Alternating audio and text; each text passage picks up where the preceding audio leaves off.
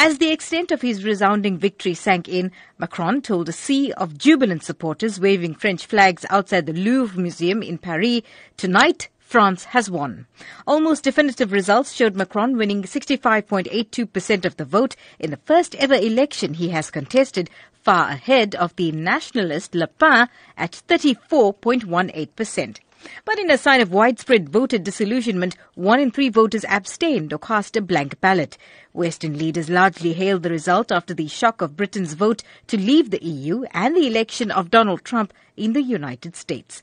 Macron reached out to Le Pen's supporters in a plea for unity after a vicious election campaign that exposed deep economic and social divisions as well as tensions provoked by identity and immigration. Macron walked onto the stage to the strains of Ode to Joy, the anthem of the beleaguered European Union that he has promised to help overcome the wounds of Britain's impending exit. His 64-year-old wife Brigitte, who he wooed when she taught him drama at school, joined him on stage with her children and grandchildren.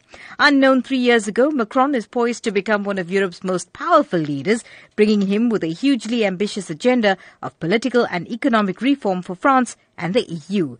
The result will resonate worldwide and particularly in Brussels and Berlin, where leaders will breathe a sigh of relief at the defeat of Le Pen's anti-EU, anti-globalization program. For Newsbreak, I'm Salma Patel in Durban.